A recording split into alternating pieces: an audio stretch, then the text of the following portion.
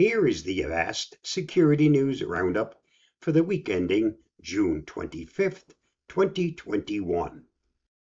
Privacy advocates say no to e-proctoring.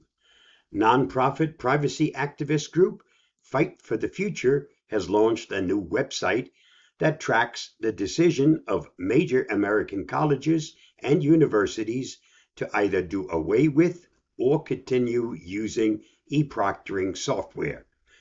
Apps that fight for the future claims endanger privacy and use racist algorithms. The group states on the website, which provides links to tweet and email the schools, as well as petitions to sign that call for the banning of e-proctoring apps.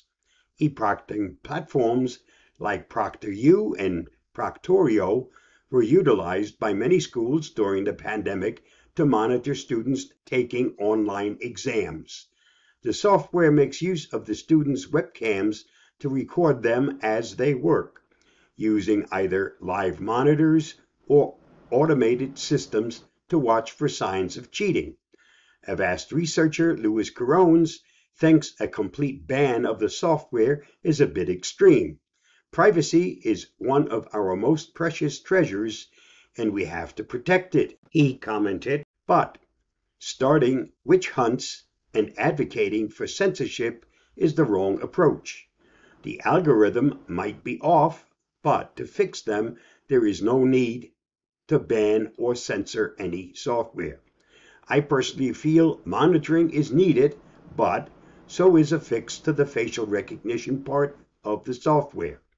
For more on this story, see The Verge. US and EU team up against ransomware. Following the EU-US Justice and Home Affairs ministerial meeting in Lisbon this past week, the European Council issued a joint statement recapping how the EU and US restated their commitment to work together in matters of cybercrime, with particular focus on ransomware. After the meeting, U.S. Secretary of Homeland Security Alejandro Mayorkas commented, "We have now a new ransomware working group to address the scourge of ransomware that has hurt the U.S. so much and so many other countries. The use of ransomware has surged globally since the pandemic began." For more, see Politico. Data thieves offer victims data to rivals. Illegal data selling group Marketo emailed their victims' competitor companies to offer a demo pack of the stolen data, with the option to buy the whole package. "We have confidential and personal data, info about their tax payments, clients, and partners that might significantly lower the NASDAQ price," the email reads. Bleeping Computer, which saw the email, reported that the list of emailed competitors included multinational billion-dollar companies whose names would be immediately recognized to everyone. The data in question allegedly comes from a large heavy machinery and defense technology company that Marketo claims to have breached back in April. Arrests don't stop C10P ransomware gang. A week after Ukrainian police arrested 6 individuals associated with the C10P ransomware gang, that very same group published a fresh batch of data purportedly stolen in a recent hack. According to Ars Technica, the data has not yet been verified, but if it turns out to be genuine, it will show that the group was not hindered by the arrests, suggesting the apprehended suspects may have been affiliates and lesser players, not core leaders of the gang. C10P has been around since at least 2019 and has targeted a variety of entities including Shell Oil Company, U.S. Bank Flagstar, and Stanford University. Fair Repair Act goes to Washington.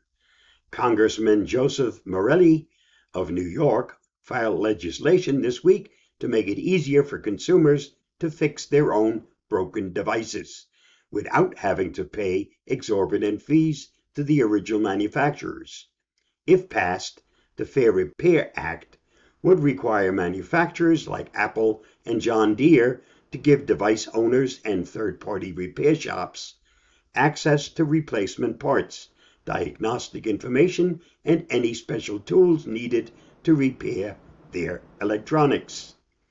Various similar right-to-repair movements have been launched at the state level, but there is yet no national law. The right-to-repair movement also pushes back against the trend of planned obsolescence. For more on this story, see Gizmodo. Last week, we talked about Windows 11 or not. The rumor has now been put to rest. Yes, there will be a Windows 11 later this year. Microsoft has made a website available where you can check out the system requirements needed for the free upgrade from Windows 10 once it's available. See the link below. Microsoft also offers a tool that can be downloaded and run to check if your computer is capable of running Windows 11. Again, download it from the link below. Out of my 4 computers, only one is capable of upgrading to Windows 11. The ironic part is that the one I can upgrade was the cheapest computer that I own. And that wraps up this week's Avast Security News Roundup. Stay safe, stay secure. I'll see you again next week. Bye-bye.